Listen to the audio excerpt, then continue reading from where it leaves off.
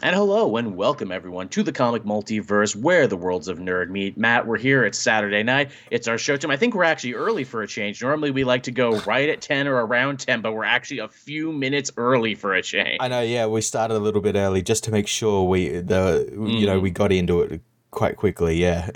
Yeah, we're making up for not being here last week. Obviously, of Yeah. course, we postponed the show because I couldn't see Spider-Verse until Saturday, which is when we normally do the show. And honestly, I was happy to wait a week because I was glad to really think about the movie and let it simmer. Because oh hmm boy, we'll talk about it at the end of the show. But what a layered, interesting, and complex sequel they made. So it was so fucking good. It really was the friggin' Empire Strikes Back of Spider-Man movies. Yeah, it was great. And I think I loved it even more that my small town northern redneck theater got really pissed off by that to be continued. I'm like, good. The fact that some people hate it actively makes me like it more. It's art, it's cinema, you plebs would not understand. Which truly, I could not think of a more comic booky way to handle a film and to make it feel like reading a book, because it starts with the Comic Code Authority and it ends with a to be continued. Yeah, it's exactly like how you'd read like just an issue of a comic. Yep.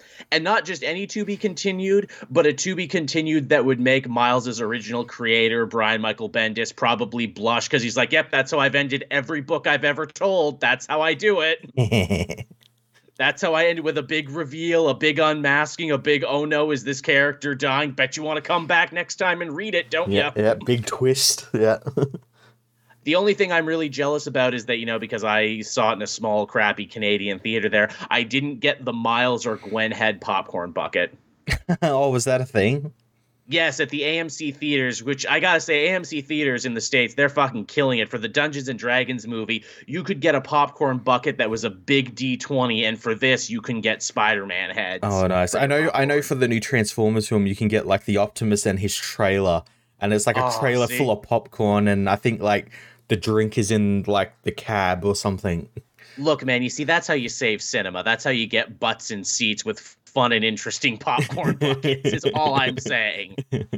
They need to keep doing that. They need to do it for, like, weirdo art films, too, like Beau is Afraid. Let me eat popcorn out of a Joaquin Phoenix head. Yeah, or Oppenheimer, like, you get given just, like, a giant A-bomb that's full of popcorn, Yes! Yeah. Oh, my God, and they cover it green. It's with, like, green nuclear coloring. Plutonium seasoning, yeah. Oh my God, and on the bucket it reads, I have become Death Destroyer of Worlds. Matt, we just saved movie theaters, Matt. We just saved cinema, and we're not even 5 minutes into the show yet this week. This is going to be a good one, I tell you.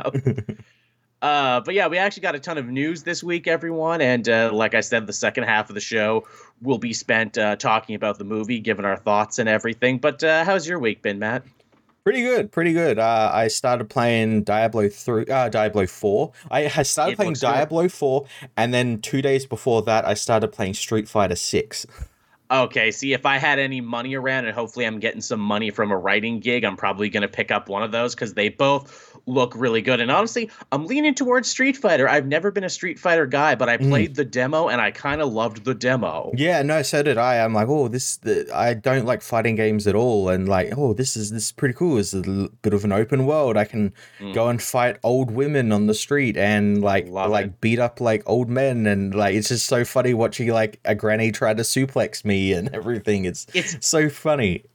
It's kind of brilliant. Capcom, they kind of, they're leaning into that Yakuza territory now for Street Fighter, where they actually let you go to Metro City, which is the thing from like the frickin' Final Fight Hagar games, and let you walk around there, and it's filled with fun references. And like you said, you can fight anyone on the street and get experience, and then you learn under all the great Street Fighter masters, which makes you better to learn all their skills for when you actually play in the normal versus mode. And I'm like, fuck me, that's pretty smart. Yeah, it's pretty cool. Customization is pretty cool. I could actually, for once, was able to make a character that actually looks like me.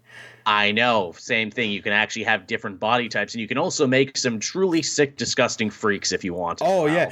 What's really funny is that, like, in the character customization, they tell you that, like, if you have longer arms, you have like a longer reach and everything. Reach, so like, I've seen so many like fucking freakish looking characters with like these like 3 meter long arms, like arms that like touch the bottom of their feet. Love it. And just like walking around, so like when they can hit you halfway across the fucking ring is great. Love it. It's so cool. Love everything about it. I actually finished the Miles Morales PS5 Spider-Man game this week. Yeah. That was my treat to myself. Loved it. It was great. And then I instantly went back and started playing the remaster, which I never played the DLC for that, so that'll be fun. DLC is pretty good. I'm all about it. I'm just completely fallen back in love with Insomniac's Spider-World, and I'm like, man, everything about this game, every inch of it is just a fucking love letter to Spider-Man. It's so good, isn't it? Again, we're having a real, tale of two cities, a tale of two Spider-Man. It was the best of times. It was the worst of times for Spider-Man fans, where the main book is probably the worst it's been since One More Day, but we've got amazing video games, amazing movies, amazing spin-off books. Yes. What a weird time. And in fact, hey, that actually brings us to our first story for this week. And this one surprised the shit out of me. I thought people were pulling my leg. I thought they were getting information wrong. But apparently Dan Slott, who is currently writing the secondary Spider-Man book just called Spider-Man, they just wrapped up a whole sequel to Spider-Verse. And, they're going to be starting a new thing with Spider-Boy. Well, he's not done yet because Dan Slott is actually going to be bringing back Superior Spider-Man. Yes, I'm so hyped for this. I can't wait to read Superior Spider-Man again. I know, right? They obviously tried to do it once before. They tried to, bring it back under a different writer, and it didn't quite work. Like, obviously, it had its fans, but it didn't last as long as people were thinking. And I know you and I were like, man, they should have struck while that iron was hot. They never should have had a couple years where he was bad again. They should have just kept rolling with it. But I wonder, now that Dan Slott, the guy who arguably made it work better than anyone else, is now back in the driver's seat, what's it going to be like? Will he be able to recapture that magic? And also, how the hell are we even going to get there again? Because they just say Superior Spider-Man, and at first I'm like, oh, they're saying Superior Spider-Man, but they're not saying Doc Ock is back, only for them to later confirm, no, it actually is going to be Doc Ock again. Yeah, it's going to be interesting. Like they could easily do it as in this is a book set in the past and this is stories we didn't see. Tales. Yeah, or something's going to happen and create like Peter, Doc Ock back in Peter's body somehow. Or another body, because obviously clones are on the table again. We'll have to see, because issue 27 of Amazing, which drops this week, actually has him fighting Doc Ock again. Oh, okay. So maybe they'll be planting the seeds for that, which on one hand, I'm like, ooh, that's interesting. But on another hand, I'm like, God damn it, is this book once again going to have to not actually do anything to service other books happening elsewhere in the universe?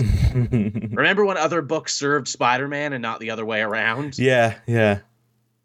It's a fuck of a thing. But yeah, I'll definitely be checking that out. I'll definitely be interested. It's funny to think that Superior run was so good. It kind of fucked up Doc Ock in the universe for a long time, because he was such an interesting and compelling hero and a guy who learned to be good again, that when he did just become a straight up bad guy again, we're all kind of like, well, this is all right, I guess, but it could be better. Yeah, it could be better. I will say the last time he was actually a really great, really compelling villain was not in a Spider-Man book, but it was in Devil's Reign. When he was like Starscream to the Kingpin in that one. Yes, yeah. Wow, where Zdarsky just kind of remembered, like, hey, this villain kicks ass. We should just let him kick ass. Yeah.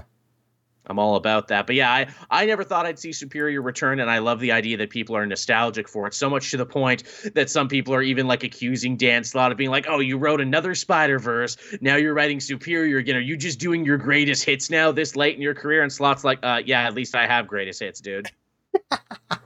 At least I have greatest hits, weird internet man. That's another crazy thing about like how bad Amazing Spider-Man has gotten now. We are seeing so many people reevaluate the career of Dan Slott, because people were bored and mad at him for like a decade. Yeah, they were really mad at him. Yeah, because he was like the first writer to take the helm of the book after, Brand New Day or Bright New Day or whatever hell they got. Basically, after they fucked up the marriage the first time, they had a bunch of fill-in writers. He kind of rose to the top, much in the same way Zeb Wells rose to the top at the end of the Beyond arc. And then he just didn't stop writing the book for a decade.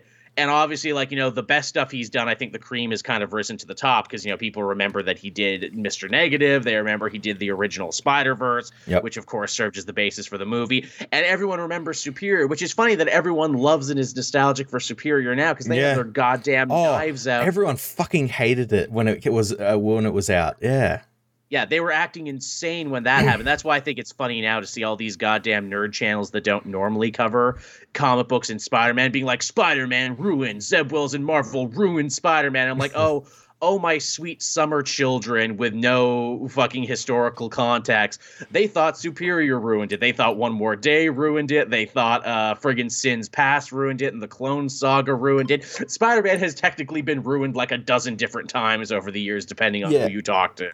Yeah, every little thing, every little change to Spider-Man is like the worst thing that happened. It reminds me like recently we had that we have the news from Insomniac Spider-Man. We were talking about that before, where they said that Eddie Brock wasn't going to be Venom in Spider-Man 2, and people like you and me who have played the game are like, yeah, no shit. Well, yeah, you teased it as Harry Osborn at the end, but like you see so many people online just going crazy about it. Like, how could they do this? They don't know the character, all that stuff. I'm like, play the game and you'll completely understand what's happening.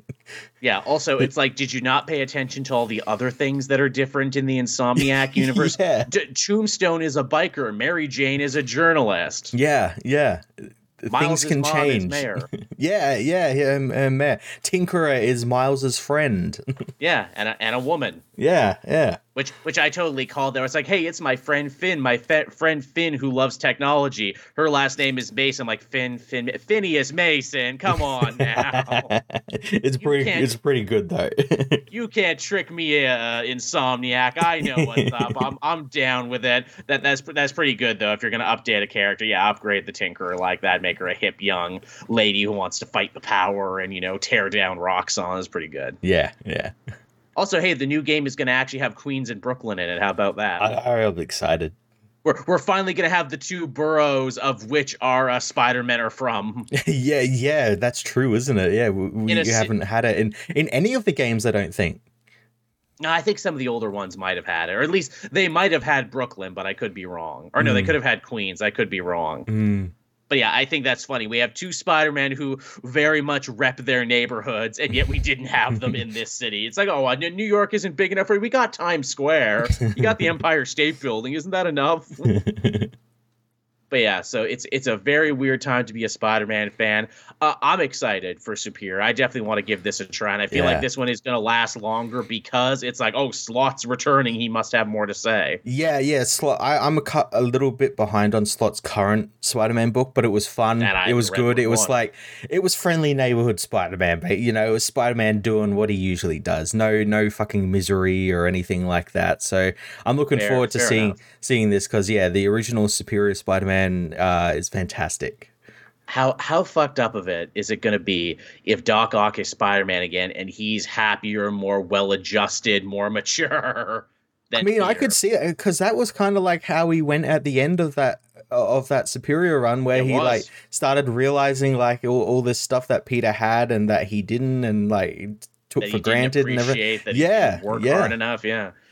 I mean, shit, if anything, again, and I keep coming back to this, the end, as schmaltzy as some people is, I think the end of Superior is perfect, where he gives the body back to Peter to save Anne-Marie, the woman he loves, in doing so, making his, final act as a hero because love makes you a better person and, love makes you a hero, and he had to fall in love to figure it all out. Cowboy, Doc Ock is the reason Peter is still in college. Doc Ock said Peter plagiarized his dissertation after Peter recovered his body. Well, that was more of a retcon, is what that was. That came apart, Cowboy, because fans complained that Peter was still, had his corporation and was still like introducing himself as Dr. Parker when he actually didn't do any of the work. Ock technically did the work. That was fans complaining about that. Honestly, I didn't give a shit. I'm like, whatever. It's the idea that Peter could have done it whenever he wanted if he just, friggin' focused himself, but he never can because he's too busy being Spider-Man. But Ock can because he's a fucking sociopath and he compartmentalizes. Also, I don't remember too. Where did they leave his relationship with Anne Marie at the end of that last Superior story? Because I really loved her as a character, and I really loved her. Where did she appear? She appeared in something not recently, but like recently that more than Superior, and she like completely disregarded Peter and all of that. Oh, where was it? I can't remember. Because I really loved their relationship, and I really loved her as kind of like, really positive representation for little people. Yeah, she was a great character. Which you never get. And she's like, oh yeah, she's super smart, and she's super capable and everything. And Ock really, loves and respects her and everything as a colleague and everything. And her size is never a thing. And I'm like, that's really cool. Yeah, it was great. Oh, Cowboy saying Anne Marie left him when she found out he was a psychopath. Yeah, because he became a jerk again at the end of that series. Yeah. Well, there you go, Doc. Now you can win her back. Or maybe leave the nice lady alone. I don't know. We'll see about that.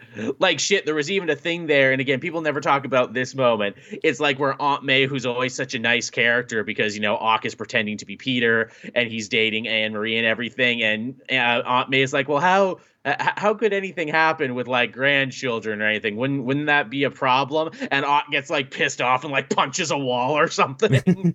He's like, don't you dare talk about her like that. I just love the idea of Ock as this, like, sociopath fucking wife guy. I love you so much, I'll kill everyone. That's how in love I am. I've never felt this way about anyone. And it's even weirder, too, because it's like, wait, didn't Ock actually date and almost marry Aunt May? Yeah, he did, actually. Yeah. Why is my ex talking bad about my current girlfriend? And then recently he tried to get back in with her, didn't he? He did, yeah. Yes. In a really weird Murder, She Wrote Beyond story, they hung out together, and he was, like, still being like, hey, you still interested? Hey, you remember when we used to date? Because I was trying to get a nuclear power plant that you had gotten in a will. That was a fucking weird story. That was a really fucking weird story. Yeah. Now, our next story here is also about a brand new book, and it's also tangentially connected to the last time people said Spider-Man is ruined. J. Michael Straczynski, famous TV writer, creator, comic writer, is actually making his grand return to Marvel. He will be taking the reins of the Steve Rogers Captain America book, because we mentioned that was coming to an end.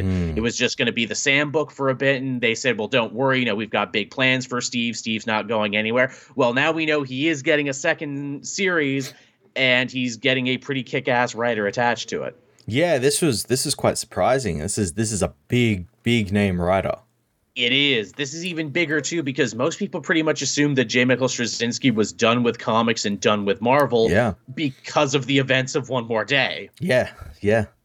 Because if you remember, Straczynski's name was on that book, but he said, very loudly, this is not the book I wanted. Editorial took it away from me. They basically had a gun to my head. I had written out a whole, year's worth of story that could have, actually organically gotten Mary Jane and Peter out of the relationship, and we wouldn't need a big, stupid deal with the devil. But they didn't want that. They wanted the Mephisto thing, and they ended up on such bad terms. He never came back until right now. And I think it's hilarious that he comes back now, and it's like, oh, so I didn't write the worst Spider-Man story ever, huh? I didn't ruin Spider-Man more. Cool, I'll come back now.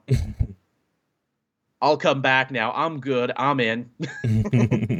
I also saw some stupid people being like, oh, well, I hope that J. Michael Straczynski doesn't, Superman walking across America, him, that he doesn't do to Captain America what they did to Superman. I'm like, guys, have you been reading Captain America? They've done that like 5 times with him. That was literally what Christopher Cantwell did in his miniseries. Yeah. Shit, Captain America's been doing it for longer. He, threw off his costume and became Nomad and was like pissed off at goddamn Nixon and Watergate. Again, you people have no historical context for this stuff. Yeah.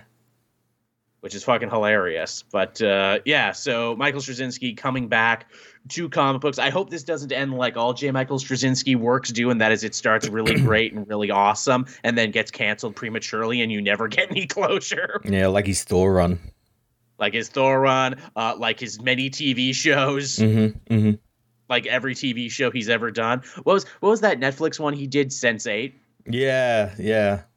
I know a lot of people. My mom really loved that show and was really into it. It's like, what do you mean it's just over? What do you mean we never get any conclusion? I'm like, oh, I'm sorry, Mom. It's your first J. Michael Straczynski, huh? He hurt you too, huh? The same way he hurt us. That's why I didn't get into it, Mom, because I know this man is cursed. You know, the ancient ones have cursed him for all his work to be really good and also really unfinished. You know, I think he got bitten by a gnome at some point, and this is the curse that he carries with him for all time. Oh, yeah, I guess, too, Straczynski was also involved in Sin's Past, which technically didn't happen anymore. So that's, too, yes. They ruined Spider-Mans that he was involved in that aren't the worst anymore. I wonder if he'll write Spider-Man in this Captain America book. That would be fucking hilarious. He's like, look, if no one is doing anything with this character, now Steve crashes on Peter's couch. How about that? Yeah, yeah. And it's just them hanging out, and it's like, look, we got to get our lives back together, man. I'm actually like 2 behind on Cold War, which is a shame because the finale comes out this week, and I'm 2 behind. Mm-hmm. There was just too many goddamn books this week. I had like 12, 13 new books this week, and I barely got to any of them. Yeah, there was. Too many events, too many tie-ins. It's a rough one. I mean, they were good. I liked what I liked. Yeah, no, I haven't read the most recent one, but the last one was pretty good. Yeah. Now, that's not the only new Marvel stuff we have to look forward to either. We're getting a brand new Avengers book. Obviously, Jed McKay just began his Avengers run. Jerry Duggan will be giving us Uncanny Avengers soon in a brand new run. But Al Ewing actually has his own Avengers book, too, starting fairly soon. And it's called Avengers, Inc. It's going to star Janet Van Dyne and the human version of Vision, who may or may not be Vision. It's a bit of a mystery, and it's going to be a film noir detective series. Yeah, I was quite surprised by this. I love all those things you said. Yeah, and it's mainly for the fact that we now have 3 Avengers book where we went from just one and yep. for so long to now more Avengers books. But yeah, no, I'm excited for that. That's pretty cool.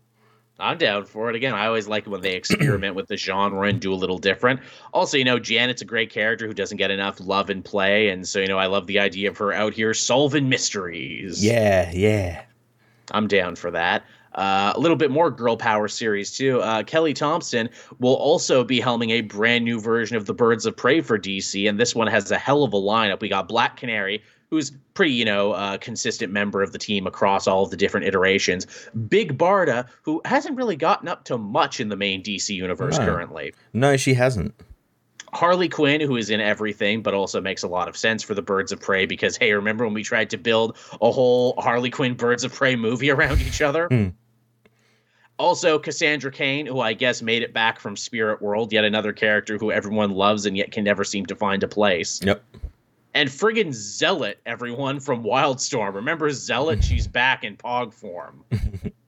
I guess Zealot is the most popular Wildstorm female character, I guess. Well, they're throwing all the Wildstorm characters into, like, really strange things like this. A couple of them are over in the new Stormwatch, on the main Stormwatch team with a couple of actual DC characters. So they're, like, sort of sprinkling them all about the place. They're trying. They're really genuinely trying to integrate them more, and I guess that's good. Yeah. I guess that's good. I'm definitely excited for this. I haven't read a Birds of Prey book that has interested me in a very long time, but I love me some Kelly Thompson, and I love all the ladies they mentioned for this team. So I think this is going to be a good one. And I got to say, at DC right now, there's not a ton of different team books because there's not a Justice League book now. There's just the Titans now. There's not an ongoing Suicide Squad book, so I guess they could use some more interesting outside-the-box team books. Yeah. I'm interested in this. My interest did take a hit when they announced that Harley Quinn was going to be involved in it. Just because, like, oh, fuck it, really? Couldn't pick anyone else? I know, I would have picked someone else, but she's the 4th pillar, Matt. She's the 4th holy pillar of the DC universe. So annoying, they just keep pushing her into everything. I mean, look, if she's here, it means they might actually sell more copies of this book. I guess, yeah. It might actually stick around. Has Kelly Thompson written Harley Quinn before? I wonder what her take is. I don't think she has. Interesting. I guess we'll see about that. On the DC animation side of things, we got another longer trailer for My Adventures of Superman, which actually comes out next month. Yes, and it looks great. It looks wonderful. It looks awesome. It looks bright and sunny and shiny and happy, and there's action. And Jack Quaid is actually doing some interesting stuff as Superman. I know, yeah. He sounds great. He does. What an interesting bit of casting where it's like, oh, you fought an evil Superman in your live action superhero show, and now you're here as good Superman in a cartoon. Did you actually hear the rumor too that Butcher and Homelander are actually supposed to be like new characters for the new season of Call of Duty? Oh, is it Call of Duty? I thought it was Mortal Kombat. Both. They're saying both, actually. Fuck. They're saying they might be in both, which, fuck me, is the boys really that popular? They get to double dip on huge franchises. I know, I couldn't believe it either, because I had heard that it was going to be friggin' Mortal Kombat. I'm like, well, yeah, that certainly makes more sense, because they have the DC crossovers already. Might as well do the boys. But yeah, I hear that there's an unlockable operator in the new season of Call of Duty just called Butch, and everyone has jumped to the conclusion. It's like, oh, well, that must be Butcher then. No, okay.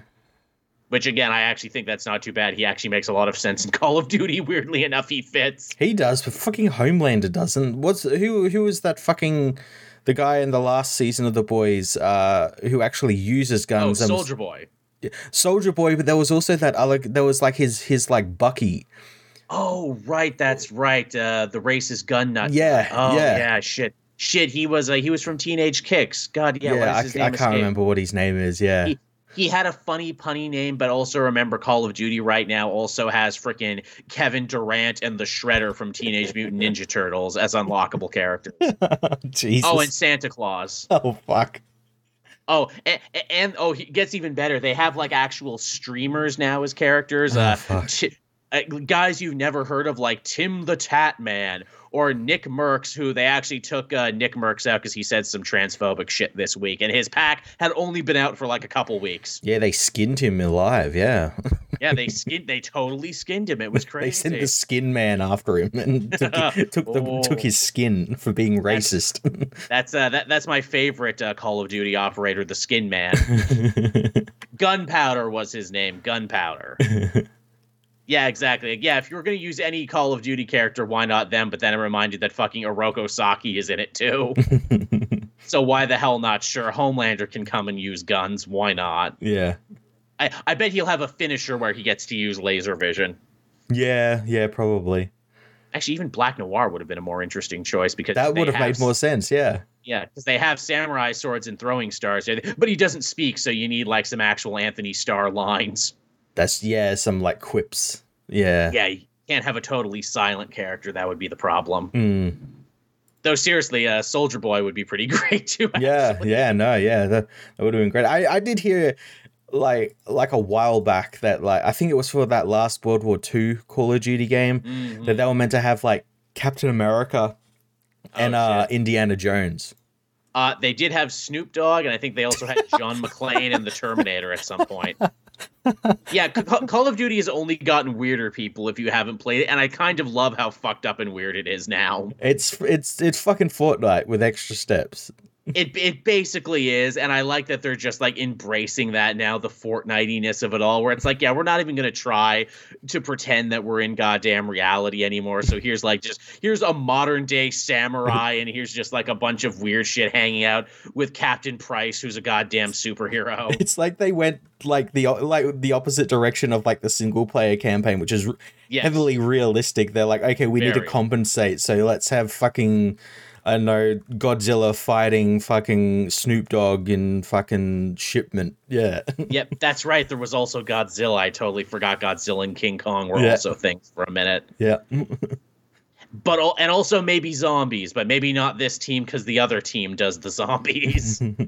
Not even for Halloween. Yes, not even for Halloween. I hate to say I've gotten into DMZ now. I'm actually I'm playing a lot of DMZ solo now, which is the worst way to play it. I haven't played it at all. It is shockingly fun and addictive if you like to see numbers go up and if you like to loot things. Yeah, I'm not into those battle royales. Don't interest me at all. I'm not either, but I love that you can create absolutely ridiculously broken builds with your gun and just completely mess up people's days, which I did. As just like some weird loner where it's like, we're a team of 3. He can't do anything to us. Smoke. Run you over with a car. Smoke. Just doing ridiculous ass shit. Now, what else do we have going on here? Oh, so apparently they're saying that the Flash sequel script has already been written. Yeah, that's not happening. That's not happening. Again, I'm like, you can say it's written, you can say you wrote it, but I will take things I do not believe for 500, Alex. I think you're all trying very hard to make us think that A, this movie will be a success, and B, that you're not just going to fire Ezra Miller as soon as it's all said and done. Yeah, and like as we said before, they're not going to say before the movie comes out that Ezra's not coming back or they're not doing a sequel or anything. Yeah, because no one will see it. So of course they're going to keep saying all of this stuff up until, 10 minutes after the movie debuts. And people are already apparently struggling to see the movie because apparently the pre-sales are much less than they were expecting, and the director spoiled one of the freaking big cameos, which is always a telltale sign that they're in a lot of trouble and are afraid that they're not going to reach certain, benchmarks that they had set for themselves. Not only that, there's like loads of TikToks going around that just like straight up show you a lot of these cameos and like what the ending is. So it's like, yeah, why bother? It's shit. And the few early reviews we did have were mostly lukewarm. Yeah. Did you see that? That there was like a TV spot trailer that came out that had the quotes from people who have seen it and everything, and people were like just cherry picking ones like, oh, the Flash film news said the Flash film was a good film. I'm like, shocking. And there was one as well it was some quote from someone, but they misspelt like some of the words. They had the first word was just, and they left the J off in the quote, and amazing. It's like, how do you not check any of these things? Amazing. Again, too, weirder things have happened. It could be a big success, but I think with all the news surrounding it and them releasing it in the weird window they're releasing it after a big Transformers, after a big Spider-Man, at the same time as the big Pixar movie for the year.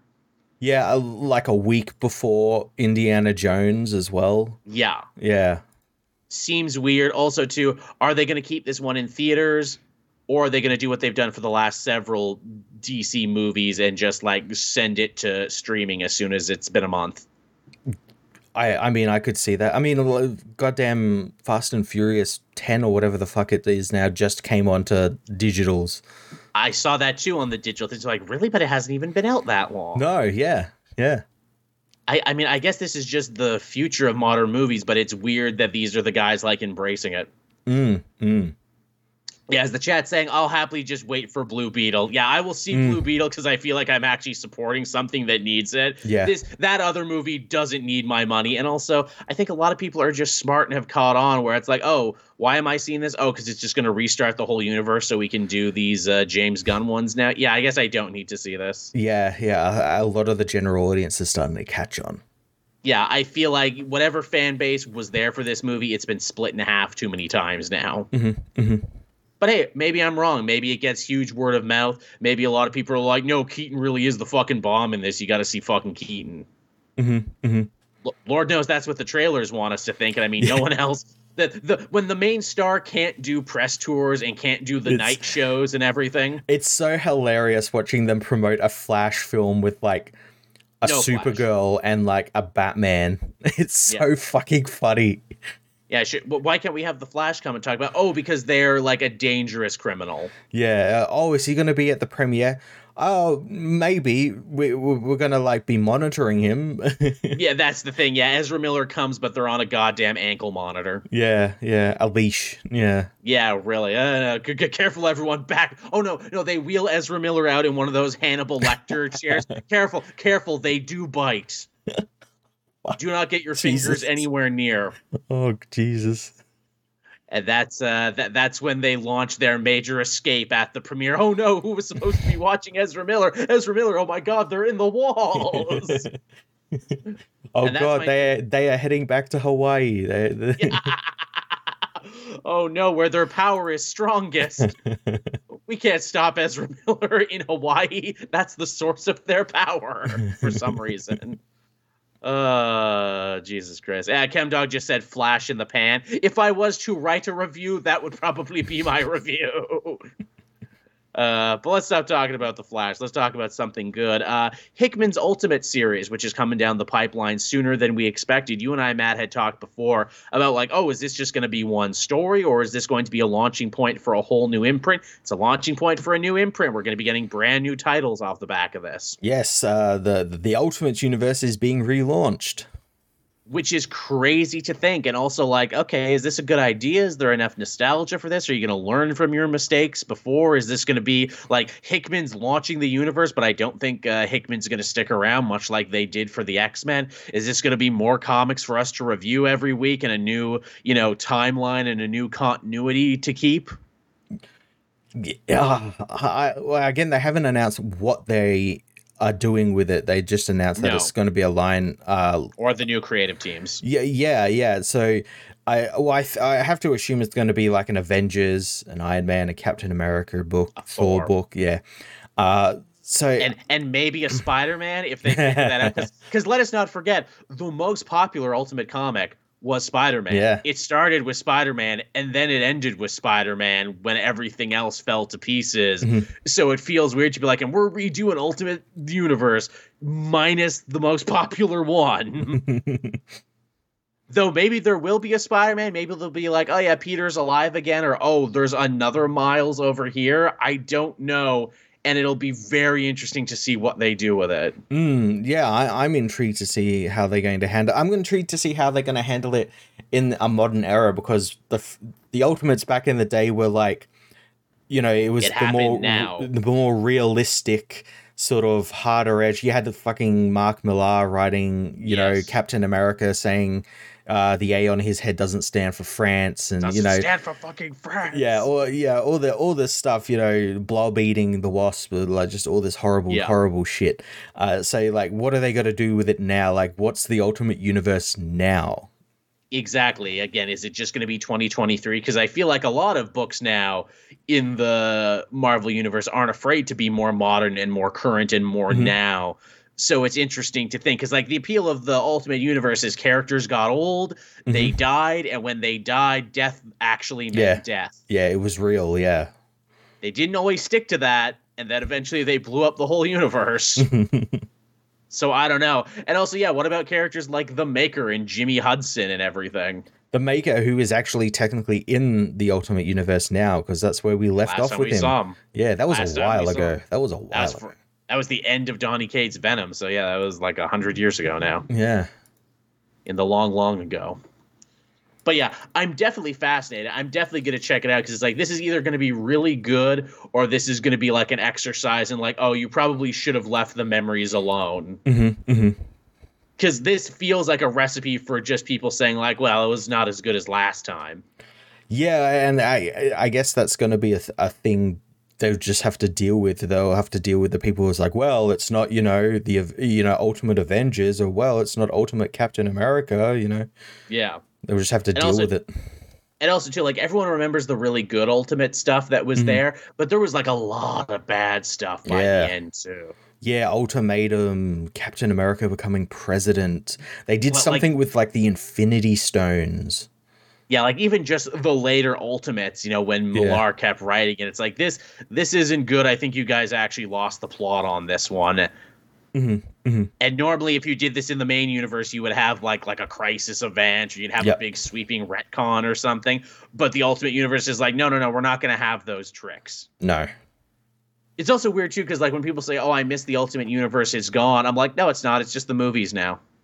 Yeah. The movies were really inspired by the Ultimates. It's why we have like Samuel L. Jackson as Nick Fury, and they even made a reference to like Robert Downey Jr. as Tony Stark years before he was cast as Tony Stark. Sure did. And also, not even that, it's just this idea of being like, it's a more simple, more streamlined version to follow of the Ultimate Universe, with less books that come out less often, or at least it was at a point. Yeah, and it's like stories like, but like with kind of like a different spin on it, or like a realism spin sort of on it. Which, again, I just keep thinking, I'm like, that's the movies. The movies took all the good ideas from the Ultimates and ran...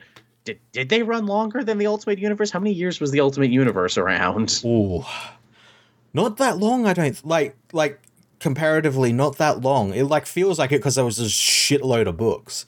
I mean, like, it's not as long as you think. Like, I think it was ending around the same time as the last Secret Wars, if I recall, because like they did an end book, and then Brian Michael Bendis came in and said, "Fuck you, I'm doing an end." 2015. Yeah. There was by the end there was like some weird sort of like one-off books every now and then. So 2022 to 2015. So like over a decade. Yeah, yeah. So over a decade, roughly 16 years. So yeah, it wasn't around for that long, but it also wasn't as long as people remember it being. It was around longer than the Confederacy, so that's pretty good. I love saying that because I know that pisses off the right people. It's like, yeah, it was longer than the Confederacy. Yeah. But yeah, so more power to Hickman's Ultimates. We'll have to check that out when it gets here. Another really weird series that's coming out, but also only weird in the sense I'm shocked they didn't do this earlier. Ben Percy will be penning the 4-issue Versus series that we have all been dreaming in our minds forever and doodling in our notebooks. I'm, of course, talking about Wolverine versus Predator. Yeah, it's about time. Now, this obviously didn't happen sooner just because they were dealing with all that legal bullshit with like 20th Century Fox and Predator, because that's why like the Predator comic got delayed quite a fair bit. Yes, because there was some copyright stuff happening with it. Yes, someone was trying to squeeze them for money, but it's finally happening. It's 4 issues. It looks to be like out of continuity, which is probably how it should be. Yeah. I mean, what's not to love about it? It's Wolverine fighting the Predator, and it's Ben Percy, who's been writing Wolverine and X-Force for like a really long ass time now. So I guess he's got a good handle on it all. Yeah, I was surprised they actually got him to do it, but yeah, I'm excited. It's gonna be good. It's gonna be good, and it's 4 issues. It's not gonna outstay its welcome or anything. Absolutely. I would also like to pitch to Mr. Percy, who I know used to watch the channel there when I was covering his books more. It's a sequel series. It's Wolverine Predator versus Predators, where it's just them going after sex offenders. Hunting down pedophiles, yeah, so it's just them beating up Jared Fogle in jail and, finding where the Catholic Church stashes all those touchy priests. Yeah, blowing up the Epstein Island. Yeah. Yeah, exactly. Oh, well, that's the big finale. They got to fight the ghost of Epstein on Epstein's island. And he put the Predator bomb on the island, and like you joke, but that's fucking money right there. Actually, Predator versus Predators, where Predator's like, Jesus Christ, I thought I was bad, but you guys fuck. I mean, I just kill people for sport, but you're all bad people. I hope the book also ends with like a tease to like, here's a xenomorph or something. Oh, well, naturally. I mean, they have them, so of course that's going to be the next one. It's going to be like fucking, I don't know, who's like, it's going to be the fucking Starjammers versus Alien. Oh yes, Guardians or something. Yeah. Oh, there you go. $1 million right there. Guardians versus Aliens. Money, please. Yes.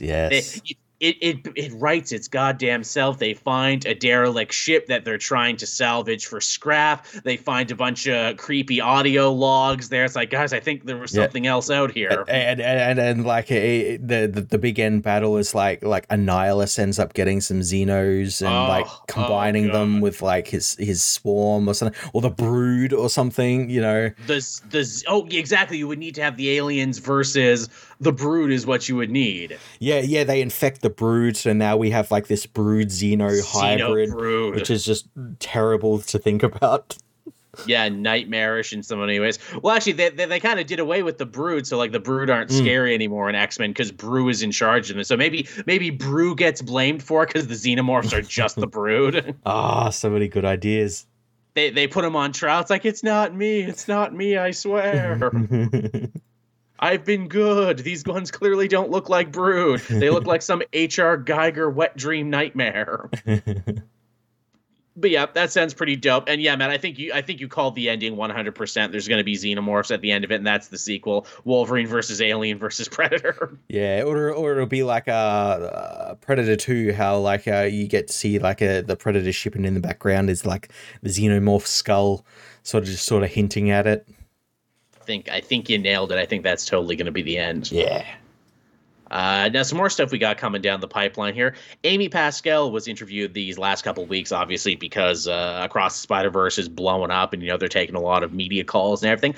Apparently, she's saying Tom Holland in Spider-Man 4 is coming and is still a thing, but obviously we have no fucking clue when that's going to be, especially now with the writer's strike. That could be from here to goddamn eternity. Yeah, I mean, it's fairly obvious.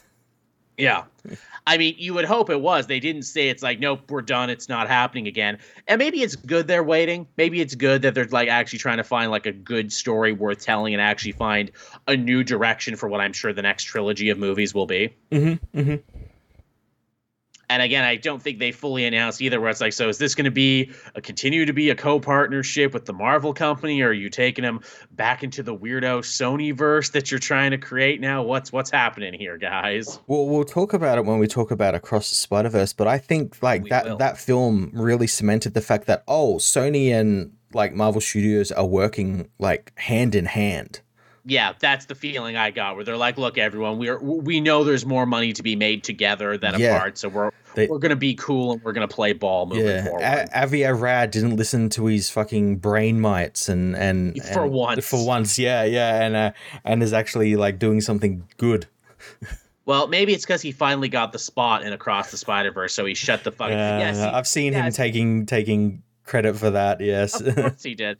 You see, I do the good thing. I make the good idea. I say put the spot in the movie and the movie do good. Yes, Avi is right. You weren't right the last time about Venom. Shut up. We almost had Ben Kingsley as the Vulture. But you just had to get involved, and we had to have 3 villains. Also, too, apparently, in all of this conversation, they've also said they are working on a live-action Miles movie as well as a live-action Spider-Woman movie, though they did not state which Spider-Woman because there are several, and there's going to be several in that weird Madam Web movie that is also apparently still happening. Yeah, what is the deal with that film? I know, right? Like we've seen pictures of it, so we know they're making it, but at the same time, none of it seems real. Yeah, and just like the plot of it sounds like a little weird, where it's like they're like trying to prevent like Ben Parker from dying or something, like dying, but not his canon event, but like keeping him alive so he can then meet Aunt May, and I don't know what the fuck's going on. It's weird. It's a weirdo Terminator riff. Yeah, and Madam Web is in it and traveling through time. But we also worked in every other Spider-Woman that we own the rights to too. Yeah, because we couldn't have Spider-Man in it because we technically don't own the rights to that. But also there is a Spider-Man because we've seen in like set photos, but it's not Holland and it isn't anyone else. It's some sort of weird nightmare Spider-Man. Yeah, it's fucking weird. Sony, so can you please keep making animated movies and just like stop with the live action, please? Yeah, because it's not good. like it's amazing that these things come from more or less the same people. Where it's like, look, clearly the animated movies are where it's at. Just spend the next 3 years really working hard to build brand new computer technology to make the web swinging look great. Just put all your R&D into that. Yeah. That's what we want to see. And I guess maybe one more Venom movie because China loves cute chibi Venom. Yeah. I guess so. Yeah. Just one more movie where Tom, or was it where freaking Tom Hardy can just do all his sweating. Get it all out. Yeah. He will sweat like profusely. Yeah. He's been working really hard on it, Tom Hardy. He's vowed for this next movie to be even sweatier and even clammier than before. He's reaching levels of sweat never seen before on film. Never seen in cinema. We're breaking brand new ground. We said, look, man, we can do this with makeup. We can do this with CG technology. And he's like, no, I am a method actor. And we're going to do it right or we're not going to do it at all. I do all my own sweating. Again, I'm 100% certain that first Venom movie had no goddamn costume department because he was always wearing workout clothes and he was wearing all the weird bracelets that Tom Hardy wears in real life. I'm like, did he just fucking come in from like the gym to shoot this movie? He's like, yeah, I wake up, I run like a K and then I go and shoot Venom for a little bit. Yeah, I jump into lobster tanks and eat live lobsters and shit, yeah. Yeah, I swear that's just his thing. Like, I'll do this movie, but I get to do like several weird things a day. Yeah, I'm not also getting out of my sweatpants. Yeah. Yeah, basically, like I'll do Venom 3, but like, look, you got to film the whole thing around my house. Is all I'm saying. You got to film it with like people I know in the neighborhood. Is what you got to do. And I get all the money. Honestly, if that's the case, more power to you, Tom Hardy. Yeah, get that bag. Yeah. Yeah, get that bag, man. And then also say to Rob from Comics Explained that there's like 3 hours of you doing comedy shtick that never made it in the movie and that you really wanted it, and then the internet fucking blows up. That's one of my favorite entertainment stories that I'm tangentially connected to. Because, like, I know Rob, like, throws a lot of softball questions, and he threw him a total softball. And Hardy was like, yeah, and there's 3 fucking hours of me doing physical comedy that we never got in the movie. And then off camera, he's like, what are you vaping, man? I'm vaping mint. That's what he's like. Jesus Christ. That's what he's like in real life. I'm like, maybe you should have asked the vape question. But yeah, so we got those 2 movies that are apparently in development as well. They should be good. I hope they get Steinfeld, and I hope they get more actually involved in it in some way. I don't know if they can, because you run into like some weird age discrepancies, but really I don't think anyone would give a shit. Well, I know the guy who voices Miles, it was like campaigning to do live action Miles, but like, and everyone's like quick to point out like he's like our age. So it's again, like kind of weird playing like, you know, like kind of like a high schooler sort of thing. Yeah.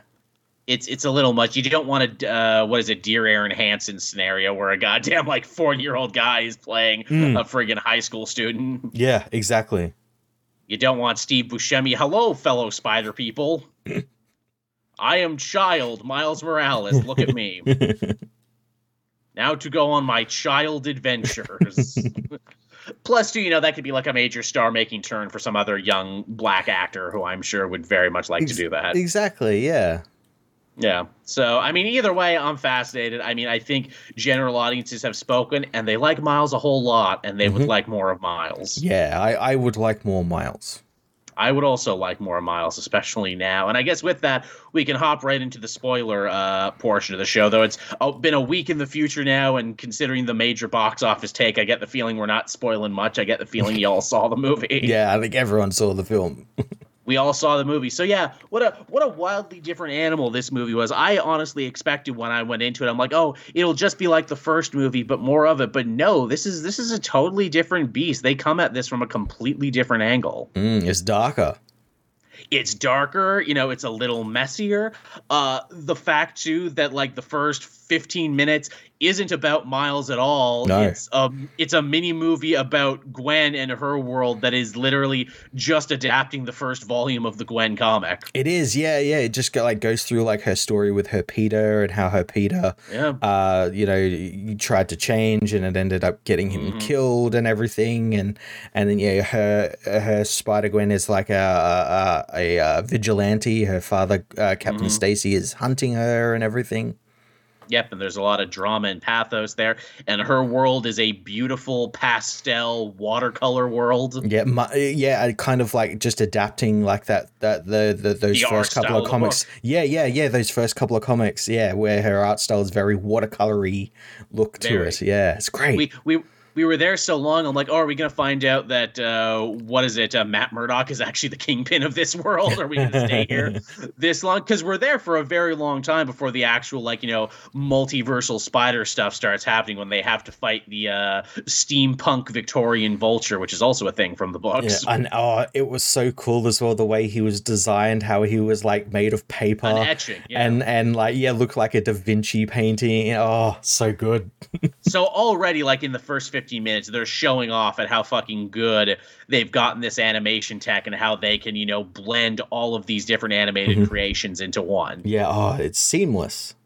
The Gwen stuff is interesting too, and I feel like a lot of people missed this fact because they were so confused by the to be continued.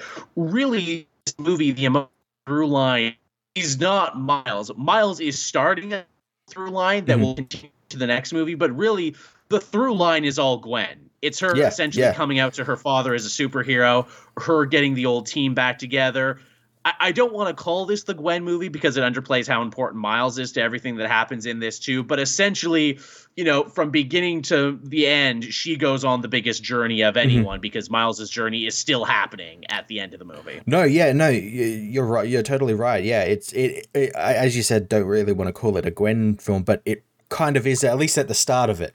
We set her up and sort of see everything from like her point of view, with her sort of joining this the Spider Society and everything. And I thought they would have been Web Warriors. I really did.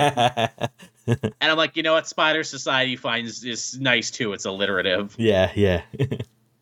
Thank you, KT, for helping us out there. The fact that Earth 65 Peter's insecurities basically killed him while a song called Self Love was playing was smart. Yeah, the movie is interesting when it comes to music because they don't build as many scenes around songs, but they do have little moments like that with music in the background. Like the first one was basically a musical by how well it tied all the characters to kind of these musical stings and everything. This one doesn't do that as much. There's a good bit with a record at the end where like Uncle Aaron plays a record, but beyond that, there's not a lot of needle drops in this one. No, there isn't. And I kind of like it. It just means they're not doing the same thing over again.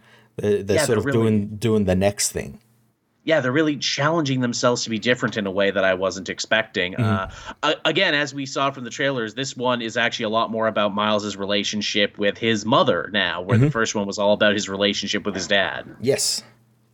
And it's, you know, it's her fear of letting go, him growing up. And also, I know a lot of people were arguing this one on social media where they're like, you know, oh, does Across the Spider-Verse have like, you know, a racism subtext? Yes, it does, but a very interesting type of, you know, racism that you're not expecting. It's about institutional racism is what it is, because Miles is, you know, talking to, you know, the what the fuck do you call those in school? They're like counselor person. The counselor person talking about his college. He wants to go to New Jersey to get into a better school, and his mom is worried because they're like, you know, they might not treat you the same than they do here in Brooklyn. They might treat you like you're different, like you don't belong. And like that, they don't come out and say it, but it's pretty obvious what she's saying. And even when the counselor lady is like, oh, we need to write your story, you know, we need to write you a story about, you know, overcoming, you know, a harsh background and, you know, poverty to thrive, because that's a story that will get you in here and will get you accepted. And it dovetails very nicely and reflects very nicely with the Spider Society. Yes. Where Miguel O'Hara is also like, yeah, you don't belong here. You're not supposed to be here. You were never supposed to be. And the reason that institutional racism is extra fucked up and extra devious is that even good characters like Gwen and Peter B. Parker and basically all of his friends from the first movie, they kind of go along with it. Yeah, they kind of agree with it.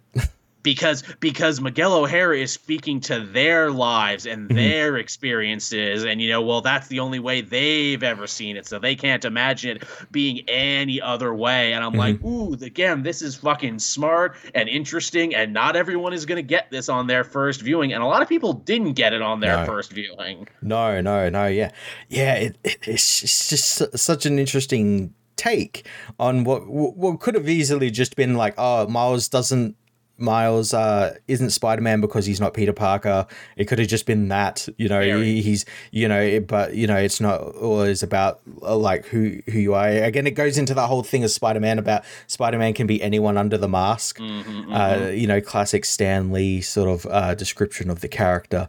And it's so good that they're able to tackle this sort of stuff.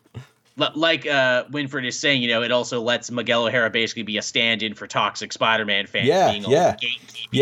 No, canon needs to be this, and these people need to be together, and this person needs to die, and or else. Or else. And the fact that he is like so heavily projecting, because it's like, I tried to be happy, I tried to have everything, and I ended up destroying a whole world, and because of that, no one gets what they want now. Everyone has to be miserable like me now. Is such a thing. And like, man, they're going places with here. They're doing things. They're having a really complex take on Miguel, and also in a way I've never really seen Spider-Man movies do. Like you said, they're interrogating the fan base in Spider-Man as a story, being like, yeah, why does this story always need to be tied to misery? Why always does it need to be tied to sadness and loss? Can't it be something different? Shouldn't we be allowed to break canon and be different? And it's like, wow, that's a hell of a thing, especially now when the comics are like full steam ahead into misery. We don't know how to do anything else. It's like timing. It's like, it makes me like think of like Grand Conspiracy, you know, put my tinfoil hat on, where it's like, oh, the comics are doing this on purpose to elevate the film and it's almost too perfect. I know, like the exact week the exact week this movie came out is when Kamala died, and all this horrible shit started happening even more in the comic. And yeah, it's almost too perfect. Like they always say the great conspiracy in life is that there is no great conspiracy in life. Shit just kind of happens, and shit just kind of rhymes. But fuck me if like it doesn't seem like that, right? I know. Yeah, and again with Spider-Man, he's a character who's like, you compare him to like other comic book characters, his like editorial team are always like getting their hands in on him and like manipulating what's happening with the story and everything. So I could absolutely see this being like a big sort of push between this whole thing to like make it seem as more bad than it is and kind of elevate the film and everything. I don't know, man. It's crazy. More people having us on the chat here. Tevya, how do you feel about the movie giving us a Peter who's a dad with a baby, Mayday Parker, which I am happy about while the comics keep sucking so badly? Oh, we'll talk about that. Don't you worry. We're getting to that. Kali as well helping us out. I love they updated Penny to look and match her comics. Yes, now she is just riding a spider Ava, yeah, she's which is what she read. Yes, which is what she had in the book. And I love so many people being like, is that an Ava reference? And I'm like, dude, it always was. It always was. The amount of people I saw surprised about that, I'm like, really you're surprised about that? It always was an Ava reference. It's just now it's more direct. Let's talk about Peter B. Parker too. So he's in the movie. He doesn't have nearly as big a part because he's done his job as being a mentor, but man, through Peter B. Parker do they tell an amazing thing about, continuity and fan perception and characters being allowed to grow and change. The idea that Peter B. Parker now finally has a kid now, which is what he was afraid to have in the first movie. And he says the only reason he did so was because of his relationship with Miles, that changed it. And I'm like, that's so cool, because that works on two levels. It works on one in the, I got to hang out with a kid for a week, so I figured I'd be a good dad. But also, Miles was never meant to be. Miles breaks continuity, and he's infecting other people with broken continuity too. Yeah, which is why they're together. They have a child, because Spider-Man's never supposed to have a kid and never meant to move on. Because if he does, that's where everything blows apart. Even Gwen too. Gwen made peace with her dad. Her dad stopped being a cop, so now he doesn't have to die like he is always destined to. Yes, yeah. That's the big canon event. Gwen, George Stacy has to die. Yeah, which Miguel is not seeing. It's like, no, he's already changing things for the better just with his being here. And to tie it back into something you said, Matt, in our special Spider-Verse episode, you said you were worried about them going to Chosen One with Miles. And I'm really glad they don't do that here. In fact, they're like, no, you're the exact opposite of a Chosen One, in fact. Yes. Yeah. It's so interesting. Yeah, you are an anomaly. You were never meant to be. Your spider came from another world, meaning there's a whole other world that never got to have a Spider-Man. Yeah, and because of it, it's probably really fucked up. Indeed it is. What little we see of it, it's basically goddamn Road Warrior. Yeah. And also, it's in that place, too, where we see, Prowler Miles, which I'm like, ooh, this also ties into that whole thing of Miles being like, look, I just don't want Brooklyn to be my whole life. I want to be able to go other places and do other things. In Prowler Miles, we see, this is the worst, most evil outcome of that, where he never leaves his home and he becomes friggin' Prowler. Yeah, did you see people have noticed that in the first film, because obviously I went back and watched it after this one, there is hints that the Miles we've been following was meant to become Prowler, because we see him, like, when he first gets his spider sense, the spider sense is purple and green. And there's, like, things in his room that, like, add up to, like, Earth 42 and like all this stuff. But then when he meets Spider-Man and starts teaming with him, everything starts turning to the red and blue and more Spider-Man centric colors, what he wears and everything. And so like he changed, like, so his Spider-Man, the Chris Pine Spider-Man, like changed his Miles. So it changed his Miles' canon event. And that's probably what led to him being killed in the accelerator. Color theory, man, that's wild. Also, hey, let's talk about that canon event. So it even more so is this a Lord and Miller movie, because all of Lord and Miller's movies are like writing about writing and stories about storytelling and everything. You see it in like 21 Jump Street and the Lego Movie, where they're like deconstructing the genre and they're deconstructing the hero's journey. I have never actually heard someone to be like, yeah, we're taking concept that we as nerds throw around all the time, canon, genre, and those are like actual devices within the universe themselves, that this universe, this multiverse even, runs on canon. And canon must be appeased or else. Yes. That's so fucking crazy and so fucking creative. And in any other hands, could have been a disaster. This movie could have disappeared up its own ass. Oh, yeah, absolutely. And yet it doesn't, and it works, and it's so fucking wild. It's so cool, and I love the way they go about explaining like canon events and like the web of, what do they call it, the web of destiny or something. Yeah. And did you notice that the web of destiny is surrounds the sacred timeline? From Loki.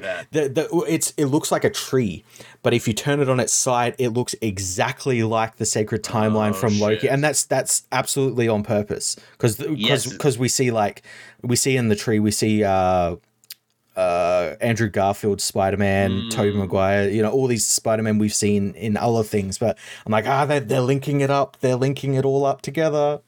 The fact that this has become such a multimedia project, because we get those live action clips, we get live action Prowler as Donald Glover, which is fucking wild. Because Donald Glover was an inspiration for Miles, that Bendis has said, because he was a fan of Community. He did the voice in one of the cartoons, and now he gets to be here as live action Prowler and meet animated Miles. And I love that thing where it's like, yeah, we got all these, abnormality villains here and everything. We've got an amazing Rhino, a non-amazing Kraven. Oh, what was that guy, that Helvetica, the villain whose whole shtick is like he plays with fonts, and he's going to send Miles to hell. Typeface. He's going to send Miles to Helvetica. One of my... Man, that's a fucking nerdy joke, and I loved every second of it. Good. One, because it's such like a D-list loser villain that they actually spent a lot of money to put in a movie, and then they made a font joke. Yeah, my favorite was the one that had the Spider-Mobile. I did not realize the Spider-Mobile's name was Peter Parked Car. Peter Parked Car. So fucking good. Basically anything stupid that you think exists in Spider-Man, it exists. Yeah. It's Andy Samberg as goddamn Ben Reilly. Yeah, he's great. I love that actually made people upset, because they're like, I know. Oh, this, like, what are you doing with Ben Reilly? It's like, well, this is exactly what he's like. This is what he was like for decades in the 90s, just overwrought and over explaining and doing his own goddamn narration. Yeah, really dramatic and like trying to be like hardcore and like mysterious, but he just comes off as like a chode. and yes, that's the joke. Everyone else's sadness is real and played for drama, except for his sadness, which is hilarious. Yeah, it's hilarious. Yeah. That's hilarious. Oh, web slinger. Why does the horse need a mask? Love that. Ooh, we even get new ones from the comics. Spider Bite, who I really like. She's like the computer virtual reality spider person who actually gets a lot to do. And Sun Spider, the the handy capable spider person. Yeah, and they have like make jokes about it and everything, and it's brilliant. I actually really like that Spider-Man. I love the idea of the crutches with the spider web shooting out of it and everything. It's cool. It's clever, and her joke is a perfect joke. When it's like, hey, do you think as spider people we use comedy too much as a crutch? Get it, crutch? Yeah, crutch. I'm doing it too. And also, hey, we got to mention this. Josh fucking Keaton came back as the Spectacular Spider-Man. Yeah, for a little bit. Yeah, it's great. And he didn't know, apparently. They got him to record some lines. He didn't know what it was for, because obviously his Spectacular Spider-Man voice is just him talking normally. So when he went to the movies, he was actually surprised that that's what they used the dialogue for. What would he have thought it was for, though? don't know. I don't know if he was just like fucking with people, but still, I think that's amazing. Also, especially too, because they weren't going to get the other animated Spider-Man back. They weren't going to get because he's a predator. He's a predator. Yeah. See, if you kept going through that prison world, Drake Bell was in one of those. We don't talk about him. But yeah, I love that Josh Keaton got to be back after, he got replaced by frickin' Drake Bell for a little bit. And I'm like, good. I'm glad the good guy won out in this one. That was the one everyone wanted, the one that people grew up with. Also, hey, if you all get really excited about it, maybe they'll do more Spectacular Spider-Man. Because basically this movie seeks to imply that fucking everything is on the table. Every Spider-Man movie, every cartoon, every video game, the weird 60s non-animation, it's all canon. It's all canon, yeah. It's canon. It all happens somewhere in the Spider-Verse. Now, the one thing I want to ask you, so like in that sacred timeline stuff, we do see like live action clips, which seeks to imply that like if this Miles was to go into like an MCU, he would be animated. He wouldn't be live action. It would seem that way because we see the Lego universe too, where real shit falls in the Lego verse. Yeah. What do you think about that? Like, because usually, like when stuff like that happens, they like take Star Wars. Like you got the Rebels characters happening in Ahsoka, and they're adapting them into like they're like real people now. Yep. Like, what do you think? Like good, bad? Like, do you think it should have been a live action person? I mean, I grew up watching, Who Framed Roger Rabbit and all that other stuff. So I think it's dope as fuck to see regular people interact with cartoons and vice versa. I also know that everyone isn't me. And I also know that the people who made Who Framed Roger Rabbit went half crazy trying to make that happen. Yeah. And even now with all the technology and everything involved, I doubt they would do it. I would love it, but they wouldn't do it just for me. You know what's even crazier about that Lego Spider-Man thing we saw there? It was done by a 14-year-old. Yeah, one guy did all of that. One child did all of that because, like, who else is going to be that obsessive about Legos? Yeah, exactly. I think that's kind of amazing and kind of awesome. Yeah. No, as well. I hope they do the animated in live action sort of stuff, just because it would differentiate itself from like Star Wars, like where we get live, animated characters in live action. It'll differentiate itself from that and make it seem quite unique as well. How does an animated Miles interact with like the real world? How indeed. We also got what is it too? We also got Jameson. We also got movie Jameson in a bunch of these universes too. Yeah, J.K. Simmons, who's just Jameson in every universe. It seems he's the constant. He is the constant. I love that. See, now where's across the Jameson verse? When are we gonna get all of them hanging out together? It's just J.K. Simmons wearing different hats for 20 minutes.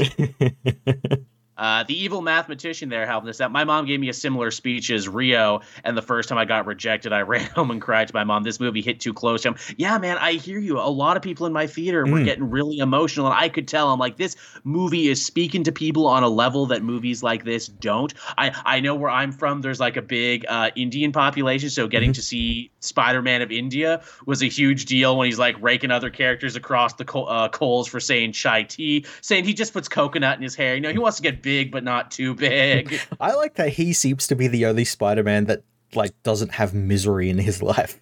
No, he seems genuinely happy. Well, he was supposed to have misery because he was supposed to lose his Gwen and his Captain Stacy, but they saved him, and then I guess his whole world blew up. But no, they saved his world, didn't they? Well, the Spider Society turned up and put those like things down that like help like sort of slow down the deletion or whatever happens to them, sort of thing. Yeah, there's a couple lines in this movie that go fucking harder than most animated movies, and I bet they had to fight to keep them in. It's the line where Spider-Man of India is like, oh, and this is where the British stole all our stuff. Stole all our stuff, yeah.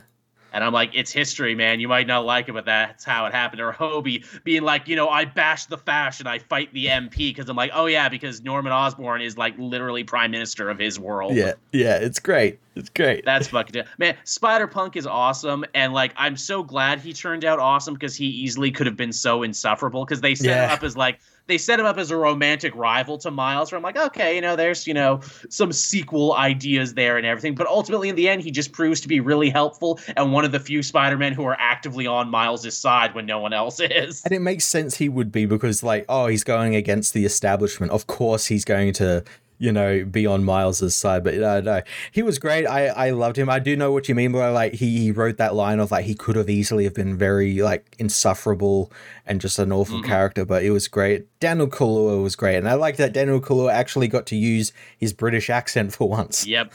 Yeah, I know, right? So fucking cool. That's a character where they're like spin-off potential. Would people watch Hobie Spider-Punk thing that's just like a bunch of, like Sex Pistols pop art? And I'm like, yeah, I'd watch that. I'd totally watch that. Hell, make it a show. Make it 22 minutes every week. So I can get more of that, because the Spider-Punk universe is actually quite deep and interesting. It's really interesting, yeah. Cody Ziegler just finished a series. Yeah.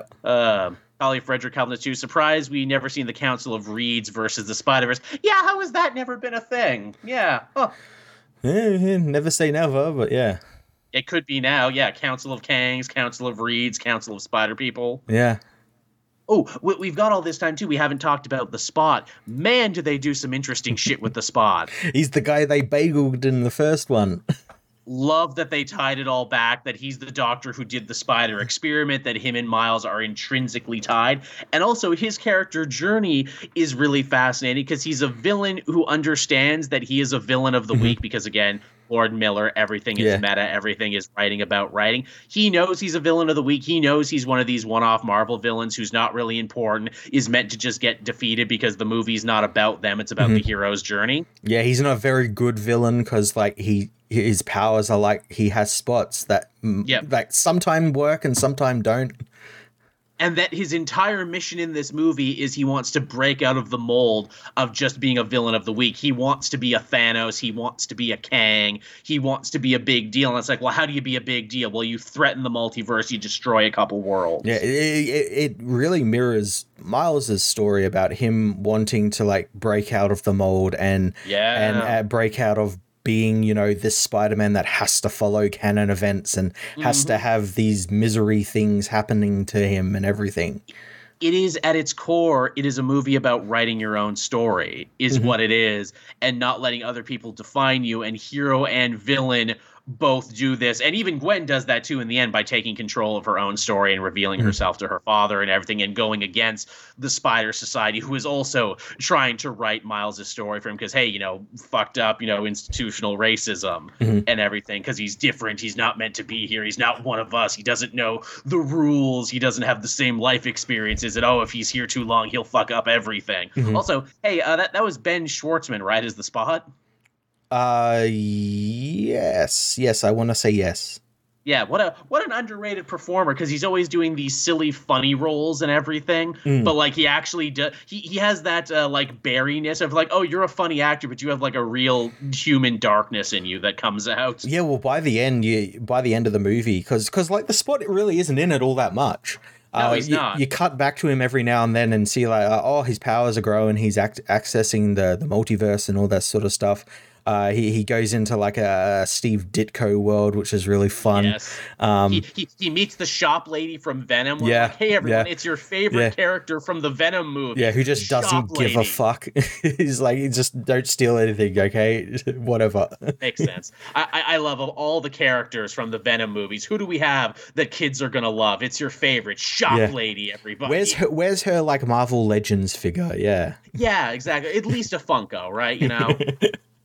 They can make her one of those figures where I gotta buy, like, 6 figures and put her all together. Gotta build her. She's a builder figure. She's a build-a-figure, goes for a lot of money on eBay, but it's worth it for everyone's favorite character, shop lady. Yeah. Which, again, I'm like, the fact, too, that Lord Miller are also kind of subtly taking the piss out of Venom, the other big Sony thing, at the same time as doing this, is fucking amazing. Those guys are goddamn wizards and magicians. How the hell do they make it work? I don't know. I really don't know. It's fucking wild, man. It's fucking crazy. I mean, there's just like so much going on here to talk about. What else was there? Spot was cool. He becomes a big eldritch horror by the end. Oh, it was like legit terrifying at the end. Yeah. It's again, that's kind of like what they did in the comics when Spot became the Coyote, and I'm like, oh, same deal here. You know, if you think about it, a guy who can exist everywhere at once and is super neurotic and everything, yeah, that's goddamn scary. Yeah, and I also like that it's kind of like squaring that circle where like sometimes you have those villains that are like, oh, you have like a pretty decent power, but because you're an idiot, you don't know how to use it properly. But if you did, you would become very you'd be an actual threat, and that's what this is. Whereas like, oh, he's figured out how to use his powers properly. Holy shit, what are we gonna do? Yeah, exactly. He's going to ruin everything, yeah. But also keep canon because the cop must always die. And I love how they boiled down so much of Spider-Man to these totemic figures. And to properly explain it, they show the original comic panels of Captain Stacy's death from the book. Yeah. How fucking wild is that? And even they kind of say it with Gwen too, where it's like, well, yeah, in every universe, a Gwen falls for a Spider-Man. I'm like, yeah, and then that Gwen usually dies. Yeah. Yeah, she usually dropped off a bridge, yeah. Yeah, you usually get dropped off a bridge in a horrible fridging accident, which to think, I guess that's what makes this Gwen special too, because it's like, yeah, you're one of the few Gwens who survives in the multiverse, where in every other one they die these horrible deaths. Yeah. And does she know that? Has she been to enough worlds now that she's pieced that together, and isn't that fucking terrifying? That's the thing I got from the whole film, where it's like a lot of these people who are working with Miguel don't like, they don't understand. He's not telling them everything. Yeah. So like, oh yeah, you're like your George Stacy's or your Uncle Ben's will die, but then there's other stuff where like, yeah, like Gwen will die a horrible death in most universes thanks to the Green Goblin, or you know, Mary Jane will die from Peter's, you know, radioactive semen and all that sort of stuff. Really. And Spider-Man Rain is in there as well. I saw him. I saw him and I'm like, yeah. I know there's a lot of funny ones in there. Yeah, again, you know, this is what makes Miguel such an interesting character, because he is lashing out and he is projecting, and he has this almost like cultish thing going on where it's like, I'm holding your misery over you. Mm-hmm.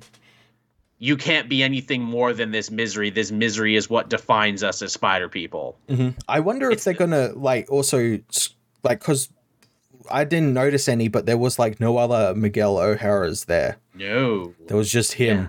So is it going to get revealed that there's others out there, or is he the only one, much like how Miles is the only one? And is that going to be the thing that's they sort of connect over? They connect over a lot. They connect over shared biracial heritage, which I like. They both speak Spanish to each other, as I knew they would. Yeah. Miles tries to like bribe him with some Spanish food, but he just doesn't give a fuck. Does not give a fuck. I thought that was very, very funny.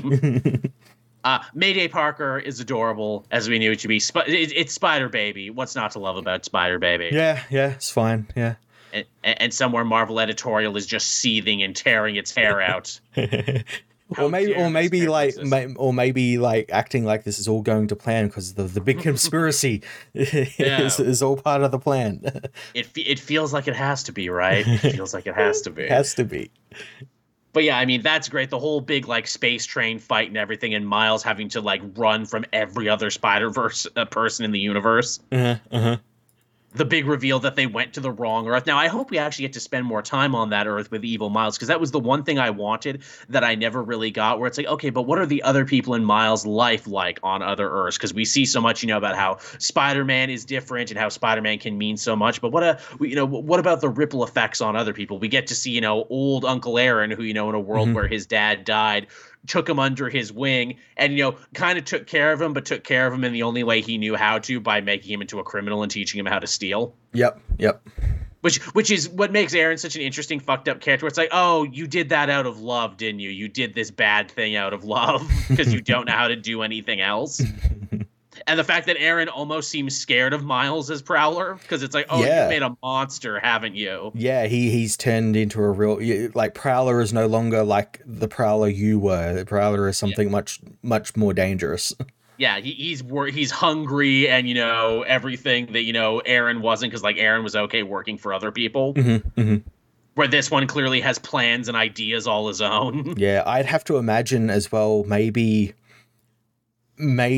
the the Kingpin got his family back. Maybe he's a good guy.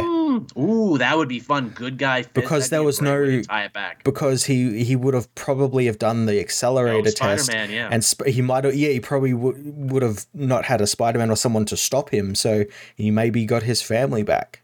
Yeah, no Spider-Man means his family wouldn't have run off. Yeah. Which means if he became Kingpin at all, he would have had his family. Though, if it's anything like the comics, they would have ended up hating him anyway, because that's kind of how it happened. Which that could be fun and interesting in and of itself, to be like, oh wow, you got everything you wanted in this world, and your family still ended up hating you, if for completely different reasons. Yeah, or Prowler killed his family, like as sort of like taking out the Kingpin, the competition, as it were. Right. Sort of thing. That would be something. Yeah, where it's like Spider-Man costs you your family, or a Spider-Man costs your family no matter where you go. Yeah, and since there is no Spider-Man, what has become of the Peter Parker in this world? Yes, or the Aunt May or anything. Yeah, what are they up to? Is Uncle Ben dead? Oh, shit. Yeah, I mean, he wouldn't have been wrestling. He wouldn't have gone to the thing. So, yeah, Uncle Ben would probably still be alive. Yeah. Wow. Wouldn't that be something? That world sucks, but Peter's happy? Yeah. and maybe he married that world's Gwen. Yeah. So, like, everything else in that world is dog shit, but Peter is happy. Yeah. The world is burning around him, but yeah, I'm happy. It's literally Mad Max out there. But yeah, I mean, that's kind of a theme of this movie, too. You know, grass is always greener there, but for the Grace go I type thing. Mm-hmm.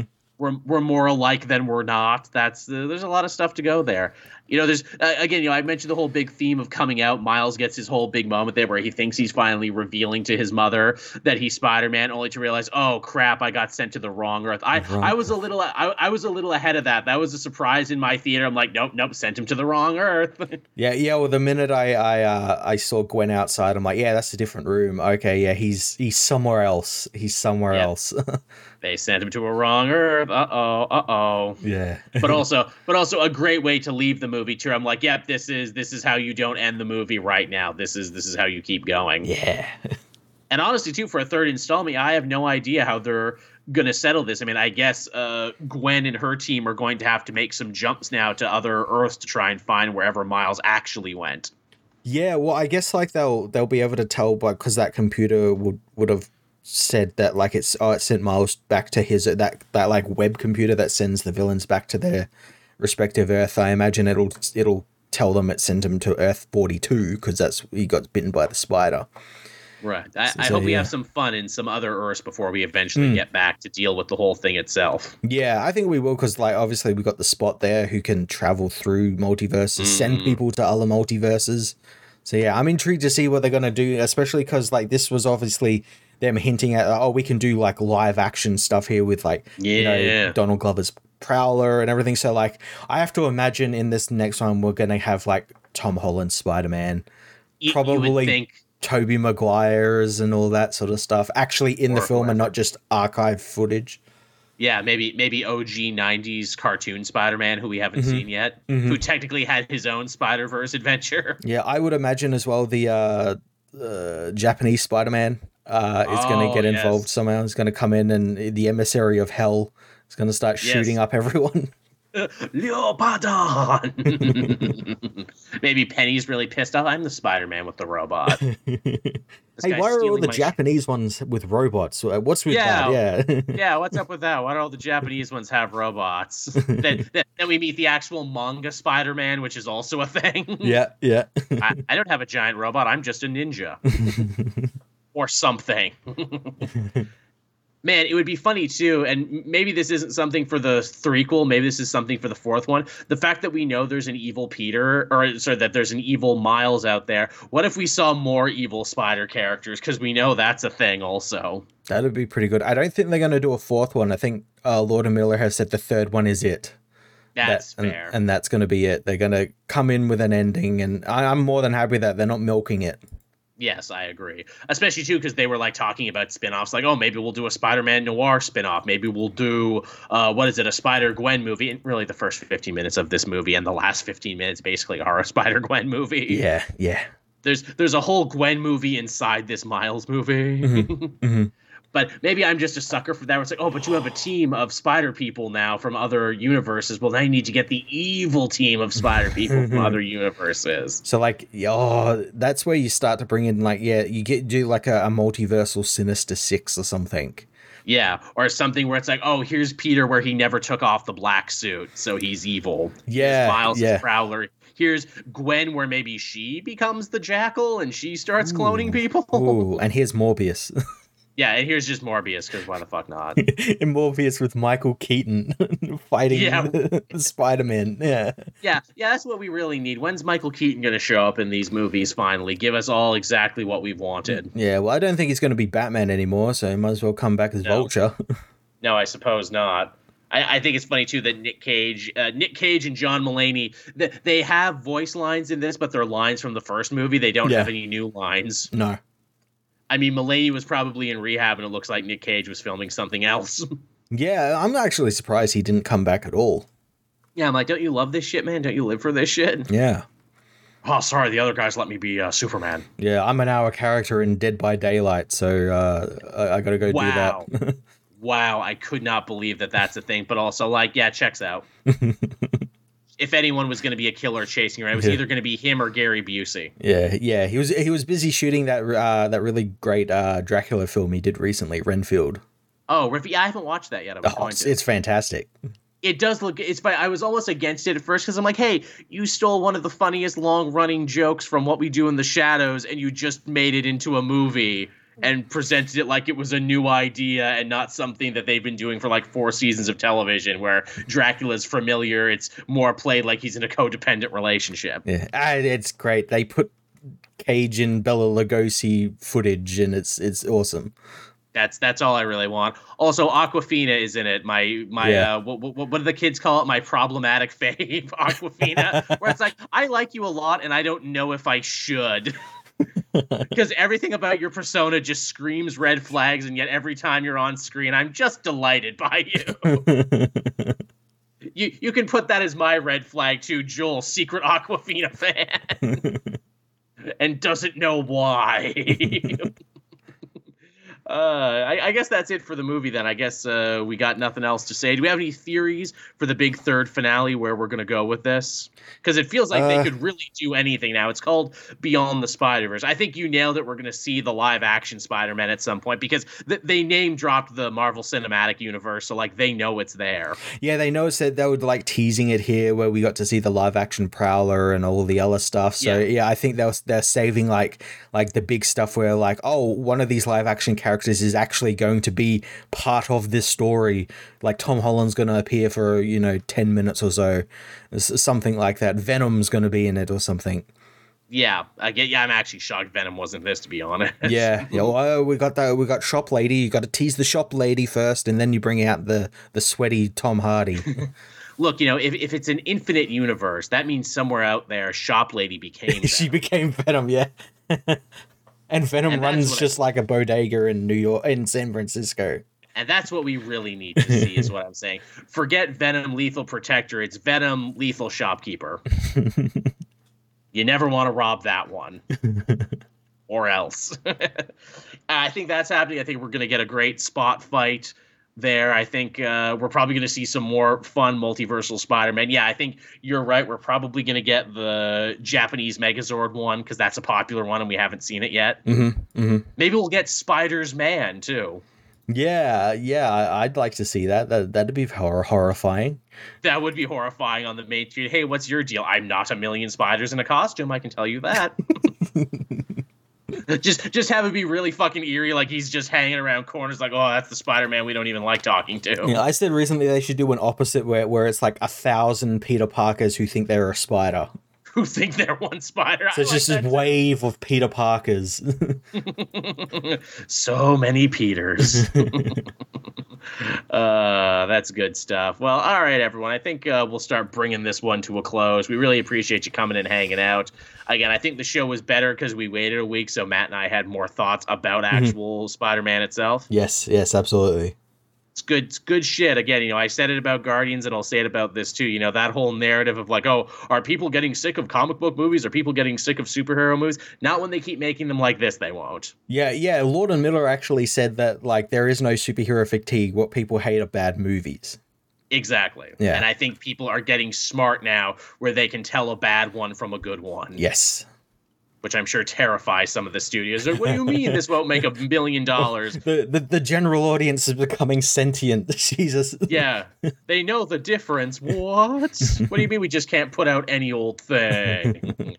And it'll do $1 billion just because people think it's connected to something. What do you mean they're actually paying attention? Though, that being said, they're clearly not paying a ton of attention because, like I said, my theater was super disappointed at the to be continued. So I'm like, oh, you guys don't read the entertainment trades? You didn't know they cut this one in two and that the next one comes out next year? Because it does. And they're like, well, how long is the next one going to be? Like 4 hours? They got so much left to finish. Like, not really. Yeah, not really.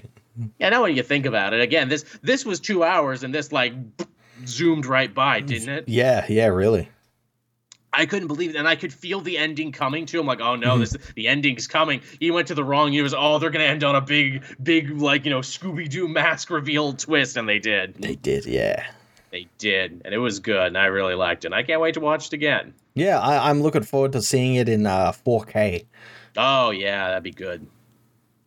That'd be really, really good. So yeah, thank you everyone for watching and listening and hanging out. We really appreciate it. As always, if you're a patron, you'll get to listen to this back first before anyone else, both in audio and video form. We try and get that up as soon as the show is done, basically, on Patreon. And you can become a patron for as little as $1 a month. For everyone else, we got clips going up. The audio version drops Wednesday, wherever fine podcasts are heard. And of course, you can always just watch us here, Saturday Night Live, which we try and do over on Twitch and over on YouTube. Yes. So check that out, everyone. And we promise you won't be disappointed. Yeah, it was great. Yeah. So thank you, everyone. And we'll see you all again next time. Bye-bye. See ya.